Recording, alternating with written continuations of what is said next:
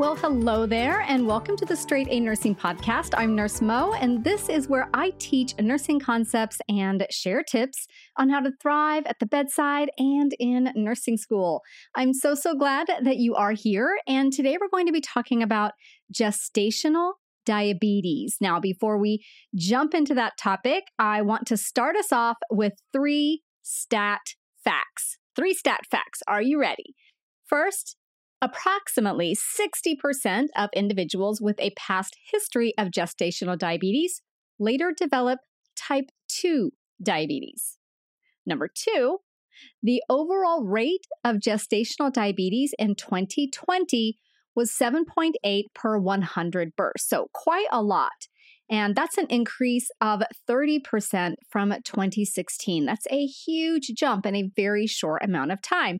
And interestingly, the risk for gestational diabetes increases when the individual is pregnant with multiples. And stat fact number three, gestational diabetes can cause macrosomia, which is a large infant. And the largest infant ever born was just over 22 pounds. This occurred in Italy in 1955. Now that your interest is piqued and you're just dying to learn more about gestational diabetes, let's dive in.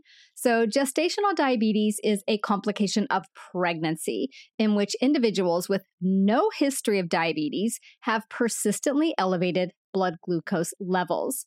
Now, of course, just like with many things that we talk about here on the podcast, the cause is not fully understood. Shocker, right?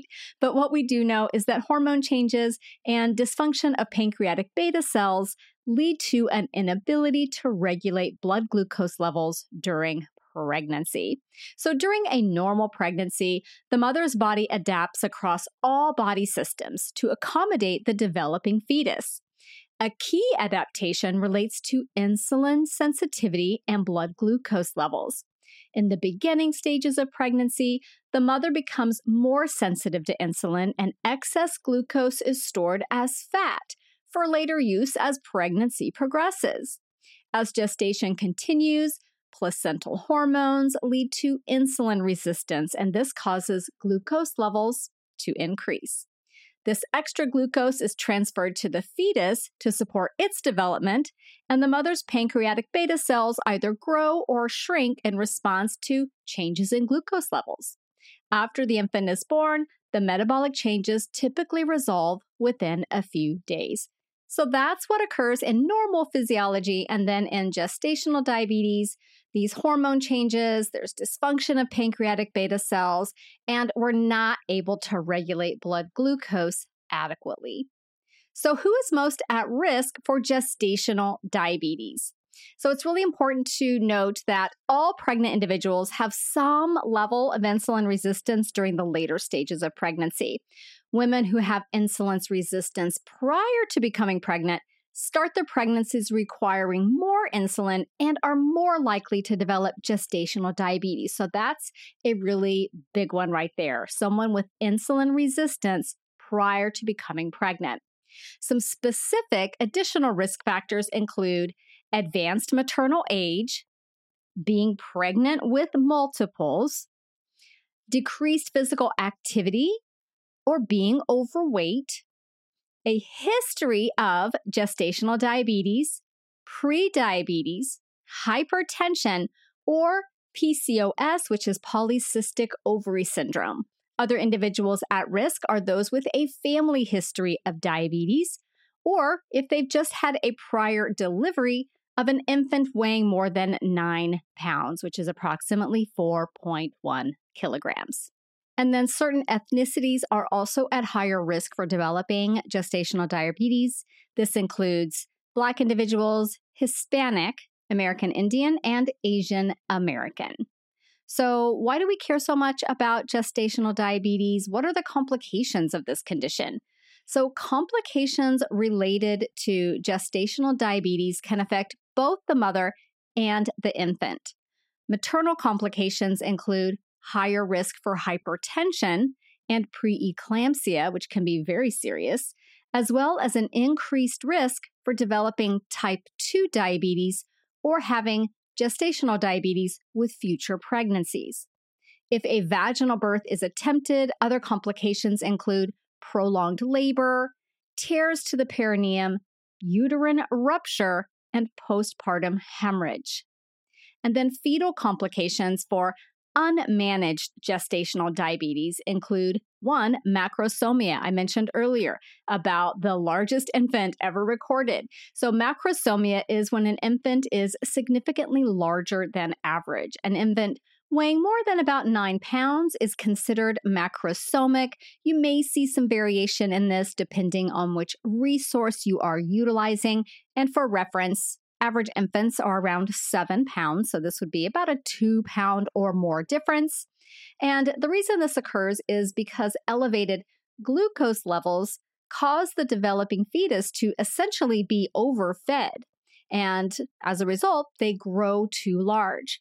Macrosomia increases the rate of a difficult or traumatic birth, the need for emergent cesarean section, the need for planned cesarean section, and birth injuries such as shoulder dystocia, bone fractures, nerve palsy, cerebral palsy, and even infant death. Another fetal complication is preterm birth, and this may be a spontaneous preterm birth or a planned preterm birth due to the large size of the fetus. And this comes with many complications of its own, including very commonly breathing problems and feeding difficulties. Hypoglycemia can occur after the infant is born. So in unmanaged gestational diabetes, the neonate system responds by secreting more insulin. Once born, that excess glucose source is no longer present and the infant becomes hypoglycemic. The infant could also have long-term complications, including a higher risk for obesity and type 2 diabetes, and increased risk for death, either being stillborn or death within months of birth. So now that you have some understanding and background information on gestational diabetes, let's dive into the nursing implications, and we'll do that using the straight A nursing latte method. But first, a quick break. Hello, listeners. This is Ann Bogle, author, blogger, and creator of the podcast, What Should I Read Next? Since 2016, I've been helping readers bring more joy and delight into their reading lives. Every week, I talk all things books and reading with a guest and guide them in discovering their next read. They share 3 books they love, 1 book they don't, and what they've been reading lately. And I recommend 3 titles they may enjoy reading next. Guests have said our conversations are like therapy, troubleshooting issues that have plagued their reading lives for years, and possibly the rest of their lives as well. And of course, recommending books that meet the moment, whether they are looking for deep introspection to spur or encourage a life change, or a frothy page-turner to help them escape the stresses of work, school, everything. You'll learn something about yourself as a reader, and you'll definitely walk away confident to choose your next read with a whole list of new books and authors to try. So join us each Tuesday for What Should I Read Next? Subscribe now wherever you're listening to this podcast, and visit our website, whatshouldireadnextpodcast.com, to find out more. So the first letter in the latte method is an L, and this stands for look. Basically, how does the patient look? What are their signs and symptoms? So gestational diabetes can often not have any presenting signs and symptoms and is only discovered through routine lab testing and screening. When symptoms are present, they can include those 3 hallmark signs of diabetes: polyphagia, polydipsia, and polyuria. When blood glucose levels are persistently elevated, the patient may also complain of fatigue, blurred vision, nausea, vomiting, and weight loss despite an increase in appetite. Additionally, the individual may also have more frequent infections, especially bladder or vaginal infections. And then as for the infant, an infant born to a mother with unmanaged gestational diabetes may show outward signs such as a larger than normal size, hypoglycemia, preterm birth, and any associated difficulties with things like breathing or feeding. They may be jaundiced, and they could have a birth injury due to cephalopelvic distortion, again, because they're larger than normal-sized babies. The next letter in the latte method is an A, and this stands for assessment. So what are the key assessments for gestational diabetes? Mainly, these are going to be monitoring for signs of hypoglycemia and hyperglycemia. Hypoglycemia is a risk for anyone taking glucose-lowering medications and often manifests as shakiness, irritability, or confusion, sweating, kind of cool, clammy skin, palpitations, headache, dizziness, and hunger. When severe, hypoglycemia can cause a decreased level of consciousness. Common signs of hyperglycemia include increased urination, increased thirst, increased hunger. Other signs include blurred vision, nausea, and vomiting. If the hyperglycemia progresses to diabetic ketoacidosis, the hallmark signs are fruity smelling breath, small respirations, which are those rapid, deep respirations, and altered or decreased level of consciousness. The next letter in the latte method is a T, and this one stands for test. So what tests are conducted for a patient maybe at risk for or with gestational diabetes? So the first thing that's going to come up is screening. Screening for gestational diabetes is conducted on all pregnant individuals between their 24th and 28th week, though earlier screening may be warranted for anyone who is at higher risk. There are two types of tests for screening: the glucose challenge test and the glucose tolerance test. So the glucose challenge test is that first test that's done, and it's conducted as a routine part of prenatal care. So this test involves the individual drinking a solution containing 50 grams of glucose and then having their blood drawn after 1 hour to see if it is abnormally elevated. If it is, then the patient is likely going to get a glucose tolerance test for further evaluation. So the glucose tolerance test involves the patient having to fast prior to the exam, and a baseline blood glucose level is drawn. And then they drink a solution containing 75 grams of glucose. Blood is drawn after 1 hour, and then again after 2 hours. A third sample may be taken at the 3-hour mark if needed. So the diagnostic criteria for gestational diabetes for someone going through a glucose tolerance test would be a blood glucose level 180 milligrams per deciliter or higher at that 1-hour mark. At that 2-hour mark, it would be if it were 153 milligrams per deciliter or higher. And then at the 3-hour mark, a blood glucose level of 140 milligrams per deciliter or higher. These would all be indications for gestational diabetes. And then during pregnancy, the patient will have frequent prenatal visits. As gestational diabetes does place them into that higher risk category, we need to keep a very close eye on these patients. At these visits, the patient will have their blood glucose evaluated either with a lab draw at the doctor's office or reviewing the test results from home, keeping a record and bringing those in. The patient will have their blood pressure measured and dipstick urine protein assessed. Remember, gestational diabetes puts the individual at higher risk for preeclampsia. The baby's growth and development will also be carefully monitored via ultrasound and non-stress testing. So the non-stress test involves the patient wearing a monitor to assess fetal heart rate while at rest for a period of about 20 to 30 minutes, potentially longer if there's any complications, like say the mother's bleeding, been in a trauma, or has experienced decreased fetal movement. And then during active labor or in patients with gestational diabetes who have an epidural, blood sugar levels are often tested hourly due to the risk for both hypoglycemia and hyperglycemia. Now let's move on to treatments, the next letter in the latte method. So the evidence shows that outcomes for both mom and baby are significantly improved when gestational diabetes is detected and treated in a timely manner. Treatments for gestational diabetes include diet, exercise, and medication when needed. So let's first look at diet. Diet is actually considered first-line therapy for women with gestational diabetes. A dietitian helps the patient develop an eating plan that accommodates things like food preferences, weight gain, weight loss, blood glucose levels, their lifestyle, all of those things, because we really want them to stick with this eating plan. Studies show that about 75% of pregnant women with gestational diabetes can positively impact their blood glucose levels with diet and exercise, which is the next component. So, looking at physical activity, the American Diabetes Association recommends pregnant individuals aim for at least 20 minutes of physical activity per day or 150 active minutes per week. And that can be a mix of aerobic and non-aerobic or strength training type exercise. And then that third component was medication when it's needed.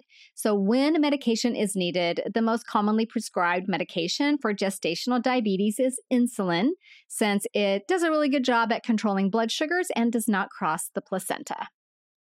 And then our final letter in the latte method is an E for education. How do we educate our patients about gestational diabetes?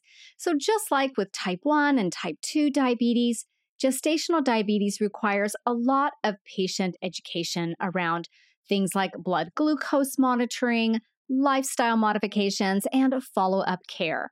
Note that not only is the goal to manage blood glucose during pregnancy, but to also decrease the individual's risk for developing type 2 diabetes after pregnancy. Again, remember, they're at higher risk for that. So first, there's blood glucose monitoring. We want to ensure the patient understands how and when to measure their blood glucose. Initially, most patients will be advised to check their blood sugar 4 times per day, before breakfast and 1 to 2 hours after each meal. Remember, most of the time we're going to try to treat this with diet and exercise. If taking insulin, then blood sugar is measured prior to eating and again at bedtime, just like we do with anybody who has type 1 or type 2 diabetes. As for nutrition, we want to teach our patients the vital role that nutrition plays in managing gestational diabetes. If they do not have a personalized eating plan or meal plan designed by a dietitian, some general nutritional guidelines that are promoted by the American Diabetes Association are to choose foods high in fiber and low in fat and calories. So this would be a recommendation of half of the plate consisting of those non-starchy vegetables, 1/4 of the plate dedicated to complex carbohydrates, and 1/4 of the plate for protein foods. We also want to advise our patients to avoid sweetened foods such as desserts and syrup and jam and sodas, things like that. If desired, alternative sweeteners such as stevia may be utilized. And then we also want to teach our patients to eat 3 small meals and 3 to 4 healthy snacks per day. So that was nutrition. Next is physical activity. We want to teach our patients that regular physical activity can improve glucose tolerance and reduce insulin levels. The American Diabetes Association recommends at least 20 minutes of activity a day, which can include a mix of aerobic and strength training activities. And then there's weight management. Prior to becoming pregnant, teach the patient about the importance of maintaining a healthy weight as a way to reduce the risk for gestational diabetes. And if already pregnant, active weight loss efforts are not advised. Instead, ensure the patient understands the benefits of a healthy diet and physical activity, as well as how much weight gain is recommended. For example, a woman of normal weight should gain between 25 and 35 pounds, while a woman with a BMI greater than 30 should gain between 11 and 20 pounds. In the postpartum period, teach the patient that weight loss can reduce the risk of developing type 2 diabetes if the individual does have extra weight to lose. And then insulin. If your patient is taking insulin, which would be about 15% of individuals with gestational diabetes, we want to make sure they understand when and how much insulin to take. It's also important they understand how to recognize the signs of hypoglycemia and how to treat it. Typically, the treatment for hypoglycemia is to take in 15 grams carbohydrate, which would be about 4 ounces of juice, and then recheck their blood glucose in 15 minutes. So there you have it, your short quick guide to gestational diabetes. Before I leave you, I want to take a quick minute for a listener shout out to Kristen, who wrote in to say this. Thank you for everything you do. I listen to your podcast to and from class, and I really enjoy your Study Sesh podcast. It has helped me in so many ways. I completed my first 2 semesters with all A's and level 3s on my foundations, mental health, and med-surg ATI tests. Thank you again for your kind words and everything you do. I can't wait to share with you that I have finished the program and landed my first nursing job. Kristen, that is amazing. I'm so proud of you. You're doing so well in school, and I love how excited you are about getting out there and embarking on this exciting profession. And I definitely want you to reach out and let me know when that happens. So if you're curious what Kristen is talking about, she's talking about Study Sesh, and this podcast, obviously. Study Sesh is another podcast. It's a private podcast where I do different kinds of audio teaching and engaging formats like pod quizzes, lots of pod quizzes in Study Sesh where I ask a question, pause for a bit, give you time to answer, and then tell you the answer. So I always say it's like doing flashcards for your ears. It's a fabulous way to review and test your understanding. There's also drills, there's some power hour sessions, and a few case studies in there as well. Study Sesh is super awesome. And if you want to be like Kristen, then you should definitely check it out. I'll put a link to that in the episode notes. So I really hope that you enjoyed this lesson on gestational diabetes and that you come back and join me next week, where I'm going to be talking a bit about the difference between 2 very common types of cardiac events. So if you're interested in that, I will see you back here next week, and make sure you follow the show so you never miss an episode. See you then. Landon This podcast is brought to you by Straight A Nursing, a proud member of the Airwave Media Network. For more educational podcasts, check out airwavemedia.com. And for more nursing-related content, go to straightanursingstudent.com.